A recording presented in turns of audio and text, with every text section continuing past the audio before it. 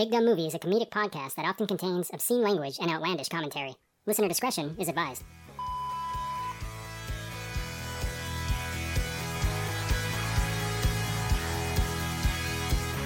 Hello and welcome to Big Dumb Movie, where we discuss movies of the big dumb variety. I'm your host, Corey, and I'm joined today with the three most well-read, intellectual film critics that I know. Wow. And we've gathered to discuss, of course, the most highbrow of movies. At least the most highbrow movie we've reviewed since Three Ninjas. Here they are, one at a time. Steve. After that intro, you may have invited me by mistake. Nope, the one and only. The man, Steve. Ahoy. Also, the founding father of the podcast Spoilers, Pappy. The listeners can't see this, but I'm dressed like a greaser today. I got a comb running through my hair constantly. Well, luckily to counteract Pappy, we have a Soch and the proprietor of the Cinestudy podcast, Film Dylan. Hello. This is Dylan of Cinestudy. I am very excited to talk about this movie and maybe remotely touch the intellectual side of things that Corey has alluded to. We'll have to wait and see. I hope so. Now, for the audience, you know me, you know Steve, and you know Pappy if you've listened to some of our further back episodes. Pappy first appeared on Little Giants, but he's been with us for a long time. Dylan is new to this podcast, so I want to give you guys a little bit of a hint about what Cinestudy is. I'm going to read one of Cinestudy's reviews just real quick. iTunes review. A show of incomparable genius in the realm of film and its many subfactors, iconic hosts, and riveting analysis. Now, if that doesn't tell you everything you need to know, I don't know what will. Well, thank you. I appreciate that. I should let the listeners know that I was the one to write that review, so we'll just let everybody in on the secret there. Well, who would know better than you? Right? Right. Yeah, exactly. I mean, I got the true knowledge, but I'm definitely excited to be on. I'm a big fan of this podcast, so thank you for having me on. Excited to talk about this movie. Absolutely. And of course, as the listeners know by making the click, you've downloaded it. You've chosen to listen to us talk about this. You might have heard Steve make mention of it in the past, but it's a 2008 film directed by Steven Spielberg, Indiana Jones and the Kingdom of the Crystal Skull. There was no kingdom in this movie, by the way. There was no Kingdom of the Crystal Skull? No. The pyramid thing doesn't count? No, that's not a kingdom. It's a pyramid. It's a spaceship. It's not a spaceship. It's an interdimensional traveling device. Yes. The space between space, Steve. Yeah. George has already done space, but he's never done the space between space. Yeah, next level. The natural progression. Real quick, before we just really start shitting on this movie, and some of us may be trying to defend it, which is probably going to be me. There was a 19-year gap between Indiana Jones films, and by that I mean between Last Crusade and this movie, Crystal Skull. So I wanted to kick off the conversation by maybe talking about like what some of your favorite late arrival sequels are. Like a sequel that came out much later, much like this movie did. Dylan, maybe you can tell us yours and why. And you can say more than one if you want, and it doesn't have to be your absolute favorite. It's not written in stone. All right, well, I think I will provide one of my absolute favorites, although I can't really say that for certain because I haven't seen the original movies that this one is a follow-up to, but I think Mad Max Fury Road is pretty much, the epitome of we're back. Like, pretty much just an amazing ride from start to finish. Definitely my favorite sequel to come out well after the original trilogy. Wow, I can't believe I skipped that one. I was trying to think of mine, and I actually didn't think of that one. I was 100, I'm being deadly serious. I was 100% convinced, Corey, that was going to be your answer. So I'm really surprised to hear that. All right. I thought I might be stealing somebody's answer. Yeah, I thought that one might come up, so. Right? I mean, it's a great choice, but you've got to see the other ones, man. Especially. I know I do. I know. I'm late. I know. I gotta get on that. The second one especially. What if you're not a big fan of Tina Turner? Well, Thunderdome has its high points. Yeah, you can turn it off after the first half on Thunderdome, by the way. You don't need to see the Peter Pan shit. Road Warrior is definitely the best one. Well, aside from Fury Road. Aside from Fury Road, I like that. Steve, since you're talking, what's yours? Well, I made up a little list. Fury Road was actually on my list. That's definitely high up there. I mean, some of the others were The Color of Money, which was a great sequel to a movie called The Hustler, came out decades later. The Two Jakes, which was a sequel to Chinatown. That movie doesn't get a lot of love, but it's a very good movie. Didn't The Color of Money have the same producers as Crystal Skull? Did it? You know what? I have to double check. I don't know off the top of my head. I'm not sure. Okay. Actually. Anyway, go on. I would say in terms of like the anticipation leading up to its release, episode 1, but then I saw the movie. But I partly wanted to make sure my answer would potentially bother Pappy, so I'm going with Blade Runner 2049. I think he might agree with you on that. Right? It doesn't bother me. That was actually the one that I had. It bothers me because you stole my answer, and I was going to tease our debate because I'm a great podcaster. Tease content coming down the line. Sorry. Why did you think that might bother Pappy? Well, because he thinks the original is boring. Pappy, is this true? Do you think the original Blade Runner is boring?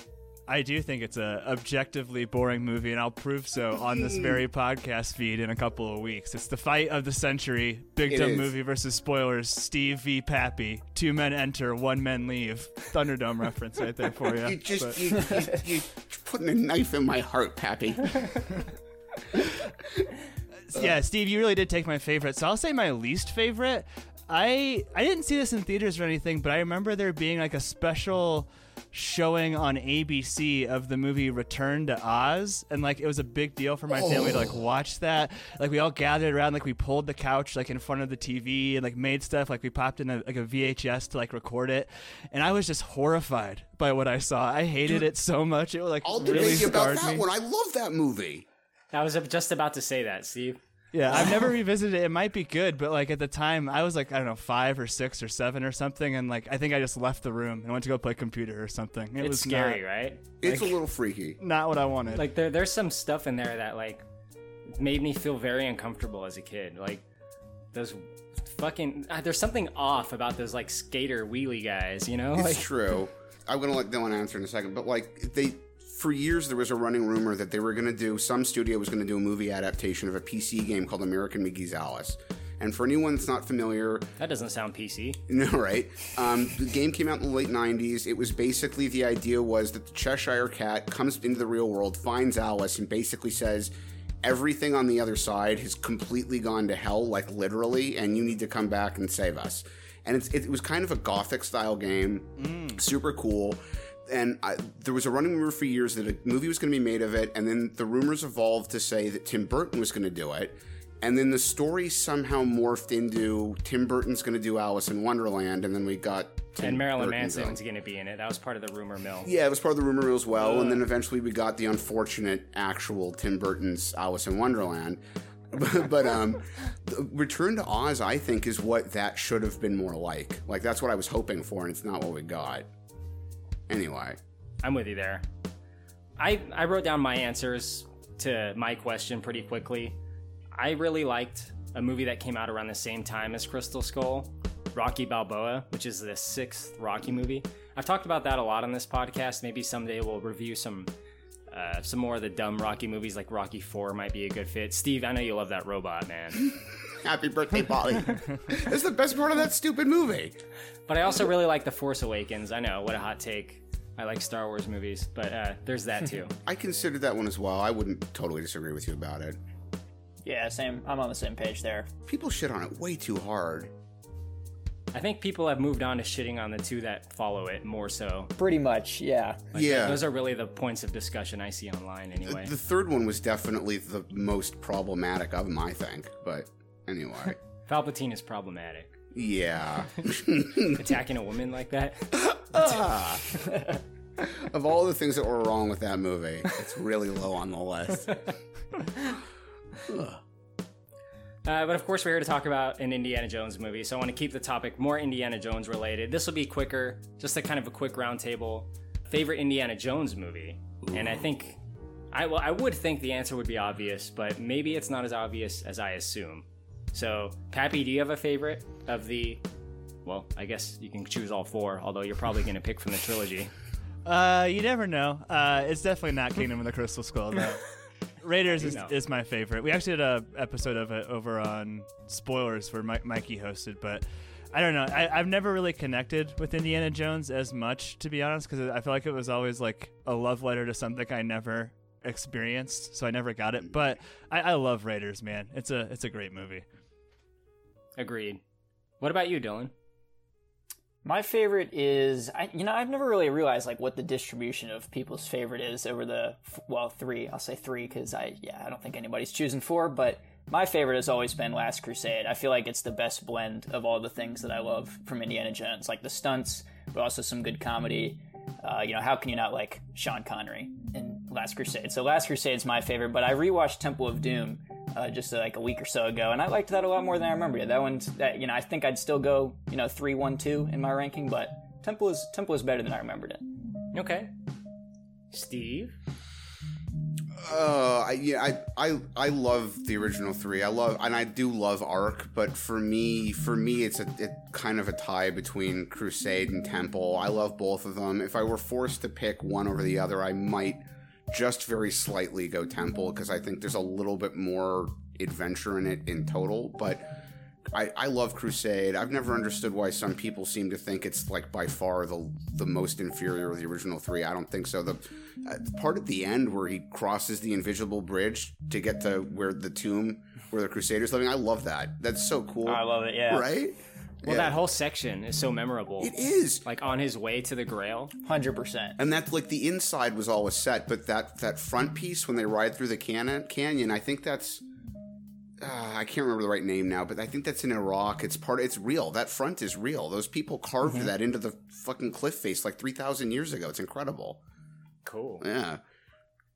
It's not as cool as CGI groundhogs, though. I mean, let's be. Well, yeah. What can be? Yeah, I don't know. The CGI apes swinging on vines with Shia the Beef. True. Stiff competition. It needs real.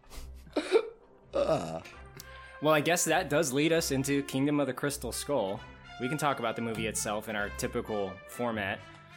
Pappy, you are a man that has talked about cold opens in movies and spoilers a lot, and I think that a lot of that stems from Raiders of the Lost Ark, which you often use as an example because it's probably one of the best I've seen in terms of cold opens to movies. What did you think of the opening to Crystal Skull? And I don't know, I think we can draw some comparison to Raiders if you want. I don't actually hate this part. Like, I don't like the CGI prairie dog. Like, it's a very quick shot, but I mean, I don't know. It looks shitty, and it's like a sign of shitty looking things to come. But this is like one of the best landscape, sequences. Like, I really feel like I'm in the Nevada desert here. There's some really like wide, cool shots. And then I actually did like the misdirection and setup with the Russian soldiers posing as American soldiers. I don't know if that's a hot take. If you guys, Corey, did you hate it? Am I supposed to hate this part? I've seen people that say they like it, so I wanted to get some takes. I did not like it. Really? You don't like Elvis? I think it's all there to tell us that it's the 50s, I guess, which they tell us in the form of like a text like pop up later. It says 1957, so I'm not really sure like what exactly the point is, but Steve, I'm sure you have something to offer. Yeah, I mean, I don't hate it, but I would agree with you. It feels like it's there for no reason other than to mostly just A, establish that it's the 50s, B, that greasers are a thing, and C, that these guys are driving through the desert, and I guess it's fine. Like, I'm a car guy. I love car chases, but the hot rod bit didn't do a lot for me. The Gophers, I would bet $50, unless someone can prove me wrong, that the Gophers were fucking George Lucas. That guy will never give up an opportunity to stick a stupid-looking CG animal into a scene. Fucking guy. I would bet he's sitting around with Spielberg, because he contributed a huge amount to the story in this. I bet he's sitting around with Spielberg, and you know what you need here, Steven? You know what you need here, Steven? Is a creature. I don't know, George. It's not really the kind of movie for that. No, it's fine. It's fine. They'll be Gophers. They'll fit in. It'll make people smile. They'll love it. It's a family thing. We'll show the Gophers 3 times. It'll be great. Right? It'll be a recurring bit. Three times we'll show the Gophers. In 100 years, no one will remember what this movie was like without the Gophers. Speaking of the 50s stuff, like, honestly, it feels like they had one brainstorming session and they had like a Family Feud style, what 50s things can we think of, and that's what they sprinkle in. Like Steve said, it's 50s cars, Elvis, preppy kids. It's like later it's like, show me McCarthyism, show me greasers. It's like so lazy. I don't know, there's no nuance to it. No, you actually nailed it there, I think, better than I was thinking it. That it's what you're right. What's missing there is the nuance, because like I mean, look, everyone knows Nazis are the bad guys anyway, but like they didn't really need to reinforce it in the other 3 films. It's just like, here's Nazis, you know they're the bad guys, and in this one it was just like, ooh, Russians. It's like, I get it. Don't worry about it.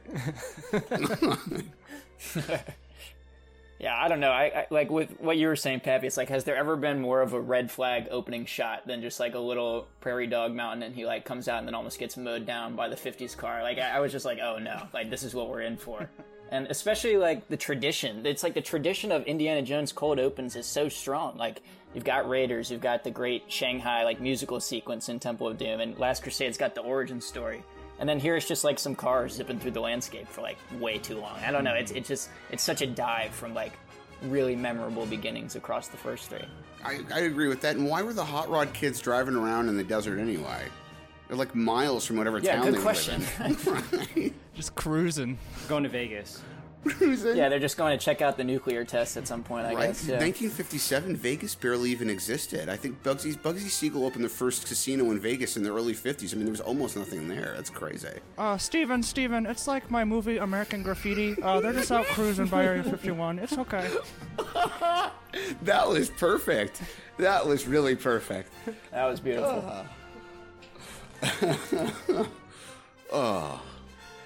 Dylan, why don't you tell us about kind of what unfolds next? We do get to see our hero after a few minutes, and in typical Indiana Jones fashion, I think he's getting his ass kicked, which I do like to see, honestly, because he's always getting his ass kicked. Yeah, pretty much immediately backed into a corner. I did like the intro with like the hat on the ground, and then you see the shadow pick it up and don the hat. I thought that was cool, but honestly, like, I was more thinking throughout the scene just how fake everything looked, and I'm sure we'll touch on this with like other scenes. But already out of the gate, I mean, you're just filming a very simple dialogue scene outside of a warehouse, and it's just like ridiculously bright, and the backgrounds look terrible. I don't know, so, like just immediately, I was like, everything has this like fake sheen. But I did appreciate the indie intro. I thought that was a good way to bring him in. To your point about the lack of nuance, like the first conversation he and damn it, no, I'm forgetting Roy Winstone's character's name, but the first... Mac, thank you. First thing they say to each other basically is, or what Indy says, is like, we're too old to get out of this. Like, we could have gotten out of this when we were younger. It's like, to the point about the lack of nuance, it's just, it's on the nose. It's too on the nose. Like, I can see you're 20 years older than you were the last time you did this. Mm-hmm. But, yeah. He does look younger than he looks in Force Awakens by about 2 decades. He aged up pretty quick there after that. Yeah. But, I'm with you. It's kind of annoying that he starts off like in the trunk of a car too. You know what I mean? Like I would have rather him like, even if it was like a Sleepy Life opening or something, it's like, so like the 60-year-old man's just still out here getting kidnapped and getting his ass kicked all the time. Like how is he still walking if this is his lifestyle? This is basically, I agree, the same conversation I've had with Corey, not only about this, but about the Die Hard movies, that like, my recurring joke is if they keep making them, eventually the story is just going to be John McClane's nurse struggling to change his diaper. Like, it's going on too long. Like, let it go. We talked about Raiders, too, and, like, one of... Corey, we reviewed Witness not that long ago. We all agreed, like, this is by far I've ever seen the best acting I've ever seen Harrison Ford do. In Raiders, I kind of have the same criticism for Karen Allen later, but, like... one of Harrison Ford's things is he's just a really good-looking guy, and one of Karen Allen's things he was just a really good-looking girl, and now he's just an old, bumbling man who's never that good at acting to begin with, and now he's really, really bad at it. Like, it's sad to see. He doesn't make me laugh at all. Well, we've been through worse. Yeah? When? Flensburg, there was twice as many. We were younger. I still am young. We had guns. Put your hands down, will you? You're embarrassing us. Which is a huge problem I have with it. I don't know if Old Man Ford makes you guys laugh, but if you're not laughing with it, it's not going to be a good time. No. Very little makes me laugh in this movie, to be fair. But yeah, probably he's not one among them. I'm pretty sure the biggest laugh I got out of it was not meant to be a laugh, but we'll talk about it when we get to that scene. I hope it's the snake chuck. That's definitely part of it. Oh, thank you. We do get to meet Cate Blanchett, who is our lead villain. She's a communist, definitely evil. She's got a bunch of Russian henchmen. Her name is Irina Spalko. I'll probably just call her Cate Blanchett, but I'm really going to try to call her Spalko. I hate it when I do that. I just call him the actor's name, but I can't help it. She's normally so good, and her accent in this was terrible. received Order of Lenin. Also, Medal as Hero of Socialist Labor. And why? Because I know things. I know them before anyone else. And what I do not know, I find out. Now, what I need to know now is in here. Even in that first scene, she comes in and out of it like 5 separate times. Does she have the Force? Oh, it certainly seems like it. Or she wants to. Star Wars hasn't come out yet, but she tries to use the Force on Indy. I was doing a comparison in my mind, and I rewatched this scene to kind of get myself reacquainted. See, I'm not the biggest Indiana Jones expert. Like, I've seen the first one a lot, and the second one's a little bit, but I was comparing her to the Nazi guy in the first Indiana Jones, Raiders of the Lost Ark. You know, he's very memorable. He looks disgusting, and he is disgusting. And when he walks in, you just hate him immediately, and he's got that gross accent. Good evening, Fräulein. The bar's closed. We are not thirsty.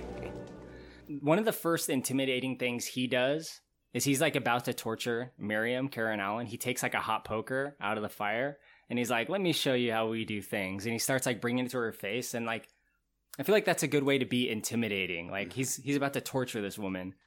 The sword thing, though, doesn't quite do it the same way for me. You know, it just seems kind of boring. And it seems to be shot in a boring way. She just brings it forward to his neck. If this were a different kind of movie and she could have played with the sword a little more aggressively, I think it would have done more, but you're right. Here, it felt pointless most of the film. And I feel like what she wants is very muddled, too. Yeah. Mm-hmm. It's hard, I guess, on one hand, she says that she wants a super weapon to, implant thoughts into Western society from communist Russia. But on the other hand, when she actually meets the CGI terrible-looking alien, she's like, I want to know everything. I want to know everything. It's does she want knowledge? Does she want a weapon? It's not clear. Unlimited power. Yeah. That's all it is.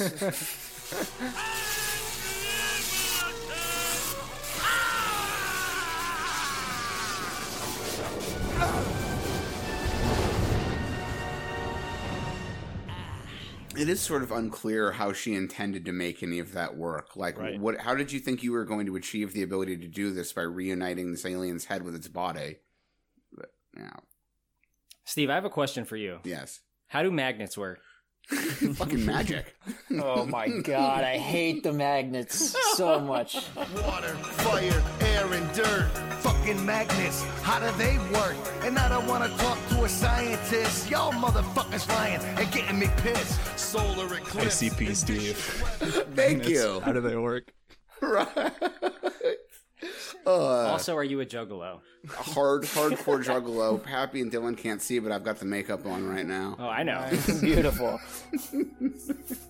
No, Dylan, you mentioned it. Maybe you can tell us a little bit about what you think about that, and maybe about juggalos. What's occurring? Yeah. Tell us about juggalos. So they're trying to track down, I guess Indy doesn't really quite know yet, but some mummified remains. And they find that they're magnetic, so we get some gunpowder. Indy tosses it up to the air, and it just magically floats off in the direction that they need to go. And it's just so incredibly inconsistent with, how strong this thing must be. I'm sure we'll talk about this in a minute, but they find the box and they're opening it with crowbars and having no problem. But then it's as soon as they see the box, magically the crowbars snap to the box. It's just unbelievably inconsistent. If this thing is really as strong as they make it out to be with just tossing gunpowder in the air, how is it stored in this metal warehouse? None of it adds up. Right. It's the whole location of the warehouse. Right. Makes no sense. It's literally on the grounds of a facility where they're testing nuclear bombs. They know that everything in it is going to get think burnt, about that. Right, burnt to shreds. And they're about to test this weapon, and you see on their way out, they show it to you. The fucking Ark is in there. It's the same warehouse from the end of Ark. Right. The Ark of the Covenant is in this warehouse, and they're just going to blow it up. I think maybe what they were trying to do was because when you see the end of Raiders and you see that big room with the insane amount of crates, and then the Ark is in there. It really gets your mind wondering. Yeah. Doesn't it? Like you think where is this place? What kind of shit do they have in there? Wouldn't it be cool to see it? Oh yeah. Turns out it's not that cool to see it No, though. and also one of my very few complaints about Ark is that why would, after everything it took to get this and discover it, after thousands of years of people looking for it and all the death and misadventure that surrounded getting their hands on it, you're telling me what the federal government decides to do with it is put it in a wood crate and then stick it unmarked in a warehouse somewhere? That's what they're doing with it? Even if they don't want the public to know about it, then put it in the basement of the NORAD facility in a mountain or something. You don't want people getting to this. And Corey, to your point, that's the dramatic conclusion of Raiders of the Lost Ark. It's wow, there's this huge room here, and they blow their load on this scene. This is the first scene that we see Indiana Jones in doing an action scene, and it's signaling hey, this is going to be a huge fan servicey movie. Don't worry, this is the old Indiana Jones that you missed from your childhood. And I thought, if they would have treated this scene with more reverence, I thought it could have been cool enough even to be the finale of the movie. How crazy would that be to have an Indiana Jones chase, and they're opening all these boxes and all this mystic crazy shit is flying everywhere. Say what you want about Dr. Sleep. Maybe it's not the greatest movie ever made, but I really did like that they had that overlook at the end. They came back, which is a sequel to The Shining, for those that don't know. I agree with that. I think it was cool to oh shit, I spent the whole movie and I assumed that we were never going to get there, and now we are there. That's cool. Right. Not to mention they're blowing their load with showing this scene, and they do the first Mac twist, he's a double agent, right from the jump too. He's actually Country Mac. Country Mac, yes. This would have been a much better movie if Frank Reynolds had made an appearance. What the hell's everybody doing in my apartment? We having a gangbang? Agreed. Steve, in there, they have a scuffle. Of course, Indiana Jones has to fight his way out.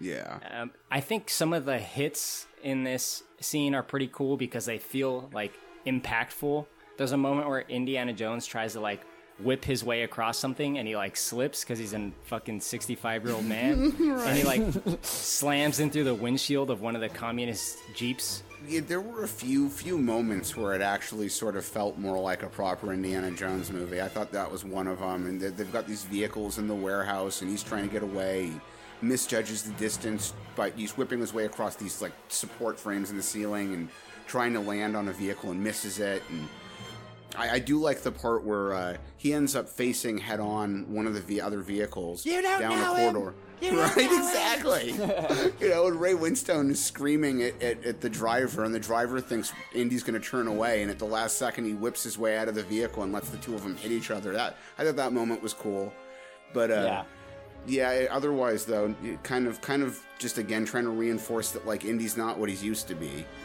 Which is part of, frankly, what I think I don't like about... One of the things I don't like about this movie is, I get it. He's obviously older, and you've got to underline it, and it's fine to make a joke out of it once or twice, but the reality is nobody really wants to see old Indiana Jones. Not really. Not if you really had a choice. If you really had a choice, what you want is Indiana Jones from, the old trilogy. He's just old enough to be seasoned, but not so old that his age is a joke. Right. And, to constantly be writing on that, oh, he's old now. It's please, come on. I don't need to have it hammered on me like that.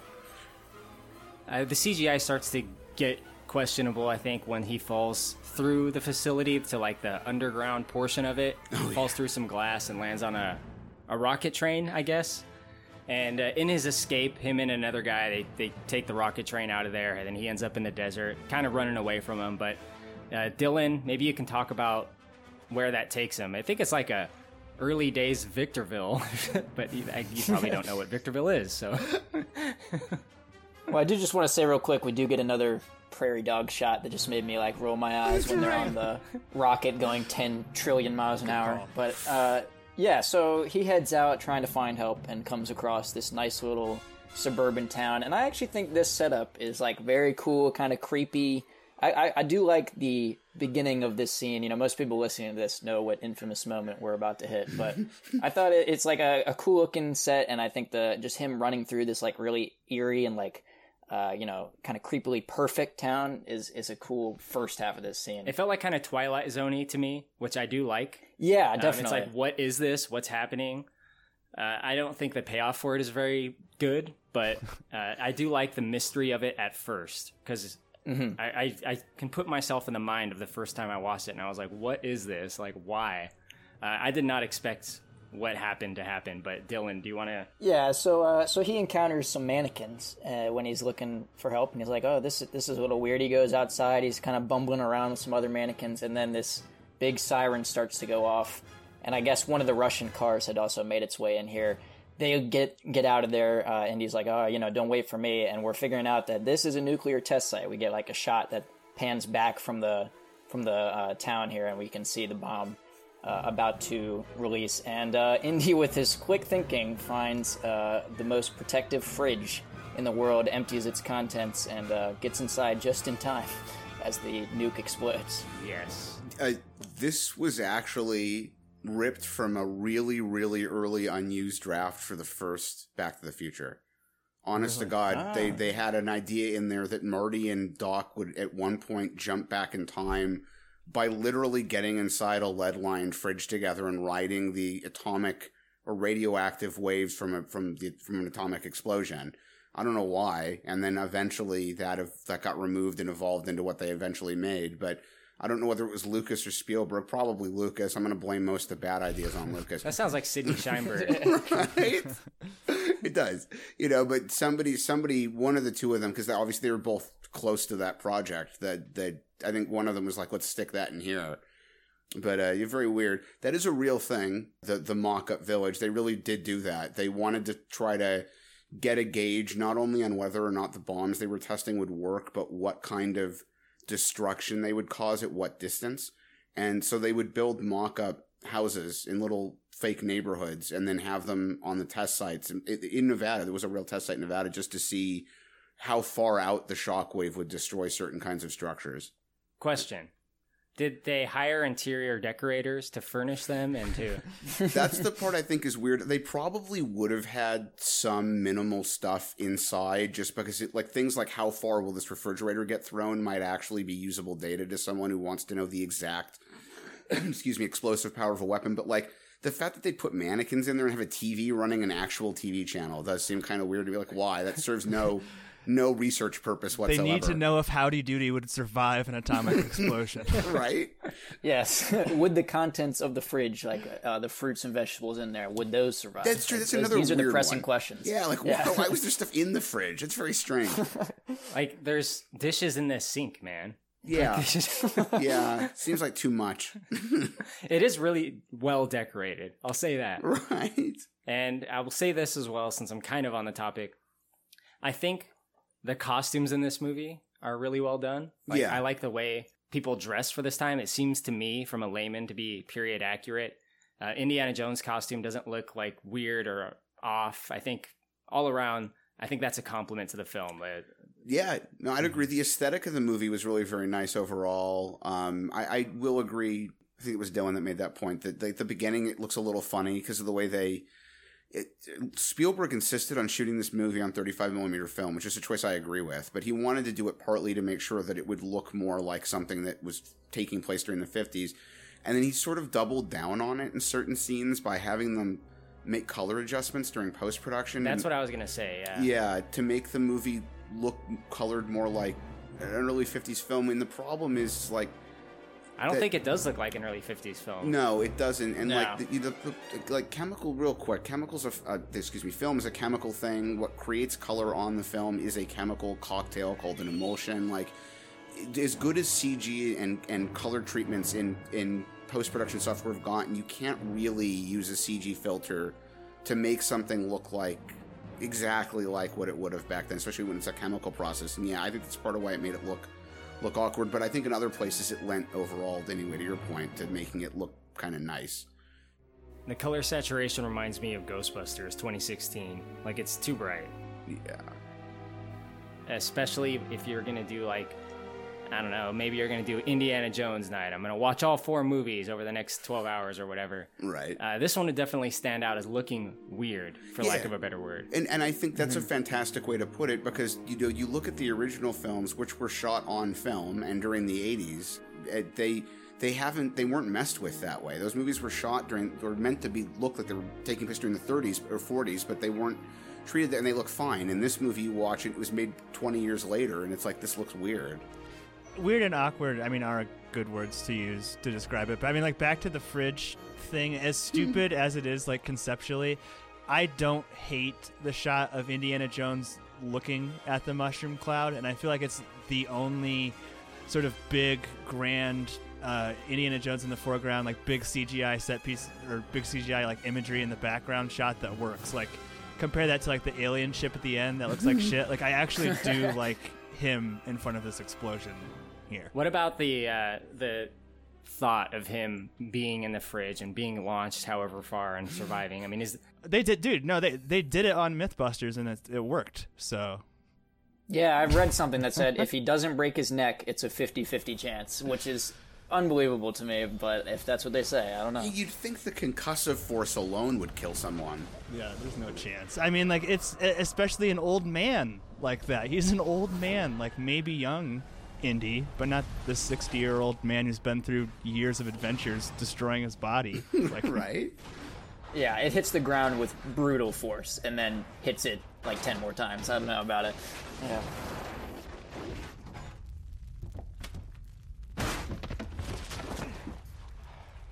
After his adventure, Dr. Jones goes back to the classroom, and we get a very similar shot, I think, to Raiders, where we peer in through the window and we see him teaching on the blackboard, classic Indiana Jones stuff there. I forgot. I just wanted to add one little asterisk to the conversation about the fridge.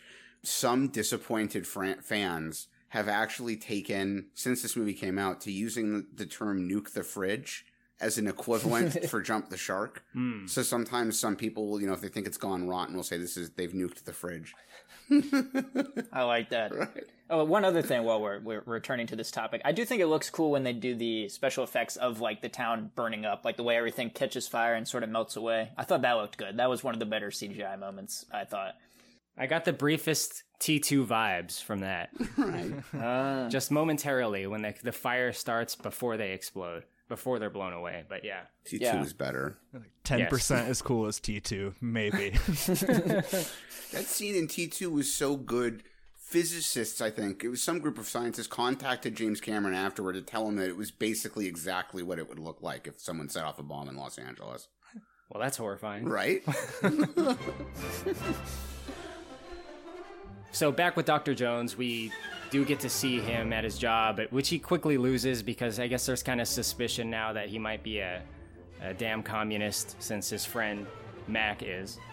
He starts traveling. He's going to go move, go work somewhere else. But he meets up with Mutt. Rather, Mutt finds him. And Mutt is played by Shia LaBeouf. Mutt Williams, who we later learn is his son. Steve, what did you think of Shia LaBeouf in the movie? Fucking Shia LaBeouf. This guy bothers the hell out of me in real life, and I think that's part of it. But like, I don't know, nothing special. I don't think the part really required a whole lot of special, but he certainly didn't bring anything to it, in my opinion.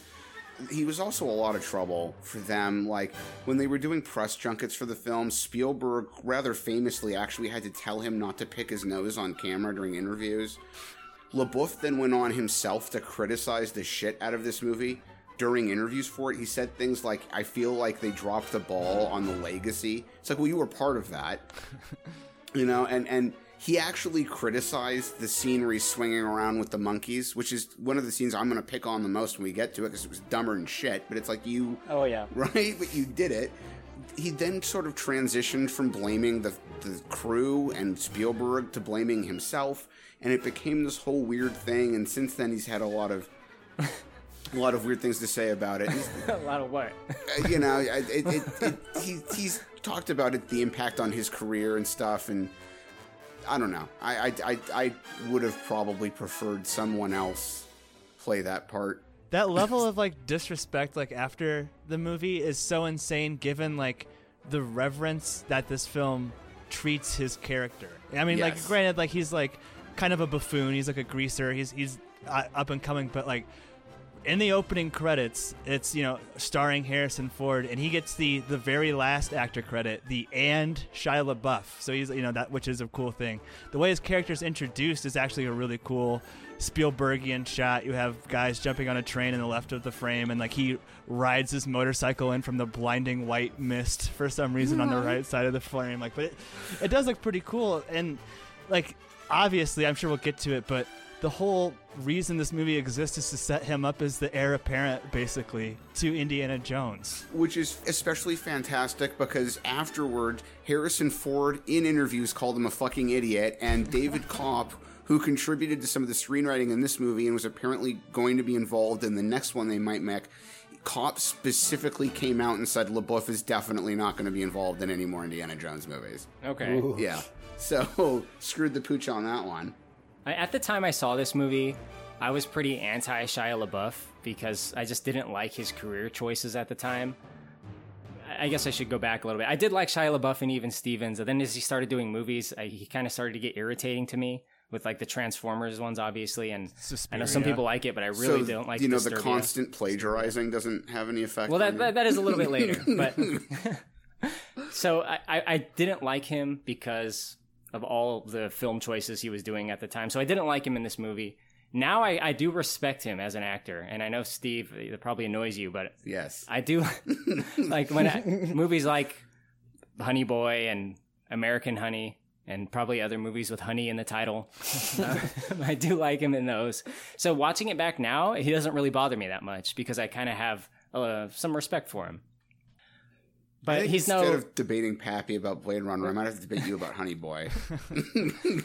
He's no River Phoenix. No one's ever going to be that kid except maybe his brother. Joaquin is brilliant.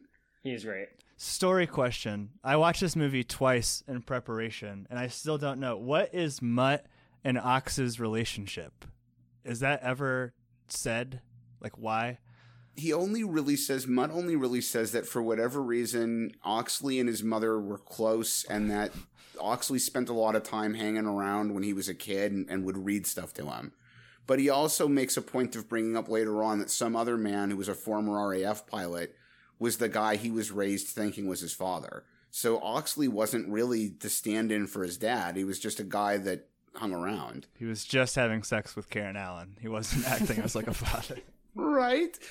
Yeah. I mean, it's kind of funny that way, but I don't know. I guess my dad had a couple of friends when I was a kid that I thought were real neat guys, and I was always interested in what they had to say. So it's sort of something like that. Well, Mutt and Indiana Jones, they sit down in a diner and they kind of discuss the plot and give us a lot of exposition, which I think is fine. I mean, I don't think it's handled that badly, but I do have trouble following it. I think, Pappy, you mentioned this earlier. Like, I know that they need to get this Crystal Skull, they need to get Oxley, they need to get Miriam, but I am a little bit confused by, like, the alien thing. Like, the Crystal Skull was, Oxley had it, but then he didn't have it. It wasn't in the warehouse at the beginning. I don't really know. Like, well, you know. And like they're blackmailing. It's like if we don't get the Crystal Skull, they're gonna kill my mom. It's like, what does she have to do with any of this? It's so. You know, that's a good point. I did not put that together. I don't know what Marion, like what she's doing there at all. I'm guessing a bit because I agree with the two of you. They're never real specific about it, but I got the impression the idea was they got to the point where they knew Oxley wasn't really going to be useful to them and they needed someone else to help, and they eventually landed on the idea of using Indy and probably thought that Marion, for whatever reason, was a way to get to him. But even that's real loosey-goosey considering they obviously hadn't talked in like 18 years at the point they grab him. I'll say this though, right? So the story sucks. It's a stupid fucking story. Yeah. Spielberg probably knew it was a stupid fucking story that George Lucas wrote. They have to have this scene of exposition in the diner. Spielberg is talented and finds a way to make it visually entertaining, right? Yeah, there is a lot going on, but like the reason I watched it twice and still have no idea like what words they say is I'm fascinated by like what Shia LaBeouf's doing in the background, like dunking his comb in someone else's Coke and like trying to steal a beer and stuff. Like there's at least enough like movement an energy in the frame. Like, and it's a really deep shot too, right? You see tables and tables of people like back there in the diner. Like, there's enough to keep you visually semi-interested while this like cockamamie story unfolds. Yeah, I do think it moves fast. I'm getting some vibes from Jurassic Park with like Dennis Nedry when he's like, when he's finding out what he needs to do, and he has like the whipped cream and he like puts it on the pie, like, or the shaving cream, I mean. But yeah, I know what you mean. See, nobody cares. Yeah, I mean, Indy sort of meets the whole idea with derision, the Crystal Skull things. I think that was supposed to be the point there, is that like even Indy thinks this is ridiculous because he's got no idea where they're going to end up with it, and Oxley's wasted his whole life on these silly crystal skulls and there's nothing to them and blah blah blah, and then later we're going to find out that's not really the case. But yeah, not a great scene. Dylan, maybe you can tell us about kind of what that leads into, like the big chase scene, starting with the outsiders fighting the Socs. Yeah, certainly. I also just think like Indy's ambivalence towards the whole thing is confusing, because like he spent 3 movies finding things where he wasn't exactly sure like what they were going to be able to do, these like mystic items, and now suddenly he just like really quickly discounts this one. That I found that to be a bit surprising, but. Anyway, they noticed that 2 of the, I think it's the FBI guys that are tailing them initially in the diner that interrogated Indiana Jones, but then some Russians get involved in a minute here. But they basically start a jocks versus greasers fight in the diner to escape this thing. And then we get probably one of my favorite scenes in the movie is the motorcycle chase. This felt very classic Indy to me. Steve, do you agree? Yeah, I mean, I think, not quite at the level of Indy and Henry Jones Sr. getting chased by Nazis in the third one, but it was kind of a fun point. One of the more Indy-esque moments in the film, I would definitely agree. I think it's benefited by the lack of huge like CGI like gears flying at you and shit. Yeah. So that makes it kind of cool. Right. I mean, obviously, there's a lot of stuntman work, which is good and bad. It's good in that there's actual people doing things, so that's cool. It's bad in that you see the back of Harrison Ford's head a lot, but that's kind of the way it goes. Right. It's just we see Harrison Ford crack a whip at the beginning of the movie, and I see exactly what he's like kinetically, physically capable of. I know he's not capable of like holding onto a motorcycle like that. Like, there's just no way. What is he, like 80? It probably would have, I don't know, it might have also been like over the top as a reference, but it might have been more fun if Mutt had stolen a bike with a motorcycle with a sidecar. Yeah. And then Indy could have been the stand-in for the Sean Connery character. But how is that related to the movie Over the Top?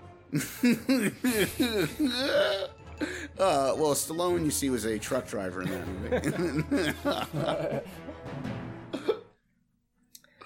movie. So what happens is basically Mutt and Indiana Jones, they are on a quest together to go. They have a letter, so they have their first National Treasure style clue. They got to decode it. They got to go to Peru, which they do. Meanwhile, they're being tailed by Russians the whole time. That's a lot of the movie, right? It's them on their quest to find the Crystal Skull. At least that's where they are here. So they go to Peru. Oh, The Quest was a different movie. Oh, yes. They go to The Quest. They see it in theaters. The Quest is to see a Jean-Claude Van Damme movie 40 years before it actually came out. They come out saying it was way too much like Bloodsport. Right. But basically in Peru, there's a few things that happen. It's kind of slow. The characters get to know each other. It seems like they kind of like each other. They respect each other at least. And eventually they're led to a cemetery at night on a dark, spooky night. There's a few things that happen here, but first outside in the, I guess, outer area of the cemetery, Pappy, we see Kino from Teenage Mutant Ninja Turtles 2. Did you recognize him? I hate Teenage Mutant Ninja Turtles, Kylo. I do. Like, I don't know. I mean, it's a very CinemaSins-y criticism, but it's like, are these people just hanging out like in the boneyard waiting for like any trespassers to come? Like, what's happening? I don't know. And there's a lot of humor here too that didn't exactly work for me, like Shia LaBeouf falling down a broken ladder and like Harrison Ford taking the stairs and stuff. I don't know. I mean, it's pretty forgettable. I guess you have to have like the Harrison Ford fighting with indigenous people scene, so we get it here. Yeah, we get that a few times. I don't know. I just like seeing Ernie Reyes Jr. This is the only person he kills, though, right? Like, he blows the poison dart back in his mouth, and this is, like, the only time we actually see him doing it. It's a two-sided dart. Yeah, exactly. Right? That's how that works. I did like the blow dart, even if it was a bit impractical. I thought that was a fun touch, but yeah, I don't know if it would necessarily work, but... So part of that doesn't make any fucking sense to me is, like, I don't want to belabor it, but Indy tells Mutt this whole story about a conquistador called Francisco de Orellana, who was a real guy, and who did at one point unsuccessfully spend some time looking for the lost city of gold.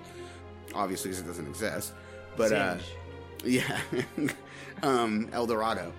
But, the whole story point here is supposed to be that in the world, in the universe of this movie, that Orellano and his fellow conquistadors actually found the city, discovered the skulls, stole one of the skulls, tried to get back to their ship, and then somewhere along the line got killed or killed each other, and ended up being buried in this grave in the middle of the jungle.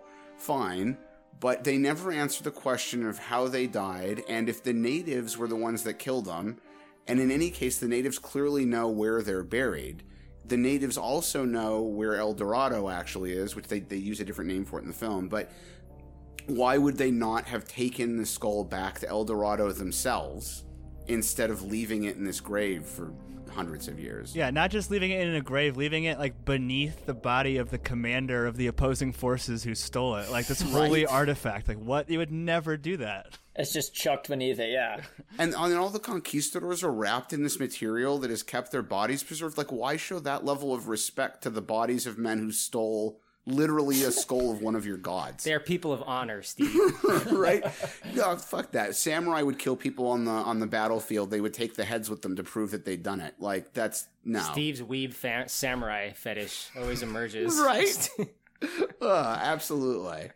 But no, those guys were badass, and like those kinds of tribes I just don't see it. Like enemies steal the skull from one of your literal gods, and you're just like, all right, let's wrap them up and preserve them and leave the skull with them. Why? Because it would be cool if someone undoes it and then they slowly disintegrate. They're playing the long game, Steve. Oh man! All right. What do you guys think of the look of the crystal skull itself, the titular MacGuffin?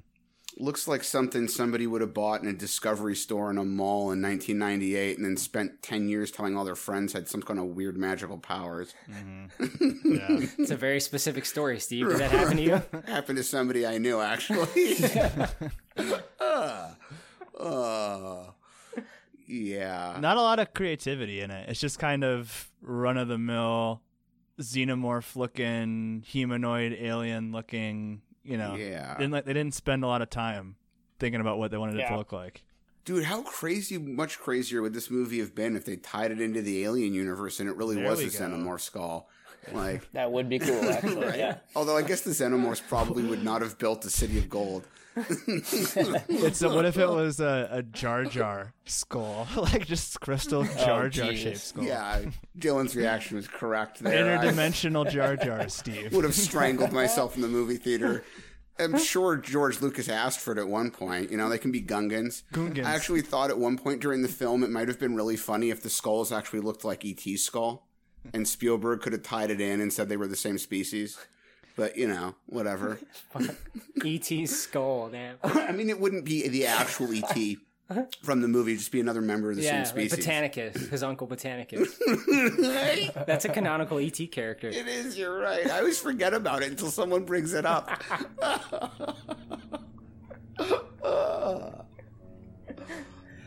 One thing I want to say is that after Indiana Jones fights the local parkourists is that parkourists? Is that a word? Parkour, whatever. Yes, that sounds right. They're defending the grave. Him and Mutt explore like the inner tomb. And I know we were talking about like the result of that, but I just want to say I do like that scene. It's very slow, and it's, you know, them moving through and figuring out how to like open the chambers and stuff. That's Indiana Jones shit right there. I agree with you about that. It did feel very Indiana Jones, but it also felt kind of like they were laying back too hard on that scene with not with Marion, with Kate Capshaw's character and the other kid in Temple of Doom, where they're trying. Yeah, it felt exactly like that. Right, and she's got to stick her hand into the port with all the insects in it to open the door, so the two of them don't get crushed. I see. It's been a while since I've seen that, so I couldn't make the mental comparison. I watched him a handful of months ago just because it had been a while since I've seen him, and as soon as I watched that scene in this movie, I was like, feels like it's leaning back awfully hard on something they've already done, but... Well, weird thing about interviews and like behind the scenes stuff that I saw George Lucas talking about it is that he wanted to couch this in like a 50s B movie in the same way that the original Indiana Jones were sort of couched and framed as like, the serials of the 30s. He wanted this to be in the timing of the 50s B movie, but it's fucking not that at all. It's just an Indiana Jones with an alien story. You know what I mean? Yeah, exactly. He was really, from what I've heard, maybe you read differently, from what I've heard, he was really aiming for a lot of the B films made by a studio called Allied during the 50s. And yeah, I think you're right. He missed the mark. 50s B movie? It's nothing like a 50s B movie. Right. And like, I'm related to people that directed some 50s B movies. I'm not even saying they were good ones, but at least those were actual 50s B movies. I'm trying to think of what comes to mind. Like, Forbidden Planet? Yeah, I mean Creature from the Black Lagoon. The Fly? Steven Spielberg is like, that's such a stupid idea, and then directs War of the Worlds next. Like, there are parts of that movie I kind of like. I know that's a dirty thing to admit to, but... It's okay, Steve. Yeah, well, we should do it as a pod one time, and we'll talk about that. Would love to. Where the story takes us is Indiana Jones and Mutt, who have the Crystal Skull, are captured by the Russians. That kind of happens a lot. I think it's kind of typical of this type of story, so it's not necessarily a bad thing. But it does happen here. They're taken to Peru, where they're, I guess, trying to figure out what to do with the skull, trying to take it to the place that you take it to get Palpatine-style unlimited power. Dylan, maybe you can tell us about like what goes on in the camp and where it takes us to from the camp. Yeah, so the camp is interesting. We're introduced very quickly to Ox. Ox has been found. He is also, in control of the Russians right now, or controlled by the Russians. When I saw Ox, I had absolutely zero memory of the character or that John Hurt played him when I rewatched this. Yeah. I did not remember this at all. I was like, William Hurt or John Hurt? Okay, that one. Yeah. But yeah, he comes in, he's swinging a stick around and kind of acting loony, and Indy realizes he's pretty far gone, and the answer to why he's this far gone comes pretty quickly as they hook Indy up to basically this like brainwave reading device. I forget what that's exactly called, but they tell him, we want you to get through to John Hurt's character, so we're just going to have you also, approach the edge of this knowledge that the skull provides, and we get this kind of intense stare down with the Crystal Skull. Borgalet will know the truth.